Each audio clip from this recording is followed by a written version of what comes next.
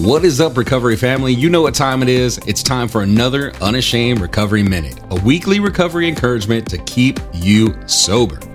This week's Recovery Minute is titled Eating Scripture. Hold on. Did they just ask the fat man to talk about eating?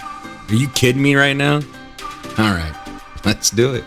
It's amazing what companies try to sell us to eat. A Scottish company offers a potato chip that tastes just like haggis. That's Scotland's national delicacy. Real haggis is a rare treat, a blend of various sheep organs like the heart, liver, and lungs that is traditionally simmered in the animal's stomach or intestines for several hours. It has been said that haggis is more delicious than it sounds, but for those of us who aren't into sheep innards, we can now sample that taste in chip form. Great. This Recovery Minute takes us to Matthew 4:4. Man shall not live by bread alone, but by every word that proceeds from the mouth of God. Like the potato chip company trying to sell us haggis chips to eat, it's also amazing what the world wants to put in our minds. Just as our bodies need nourishment, our minds need to be well fed too. We need the milk of the word, the meat of sound doctrine, the bread of life, and the substance of scripture to help sustain not only our daily recovery walk, but our daily Christian walk as well.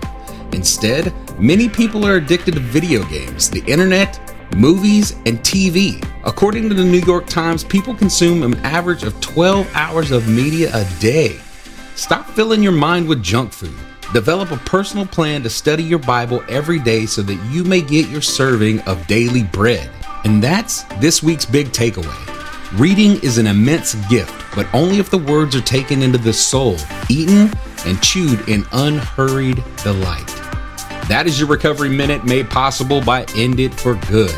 End It for Good is a Mississippi-based nonprofit that works on advocacy and education around drug policy in Mississippi. End It for Good works to help communities understand how health-centered approaches to addiction can help local communities become safer and keep more families thriving. If you are interested in learning more about harm reduction, you can check out End It for Good on all social media or on their website, enditforgood.com. That's enditforgood.com.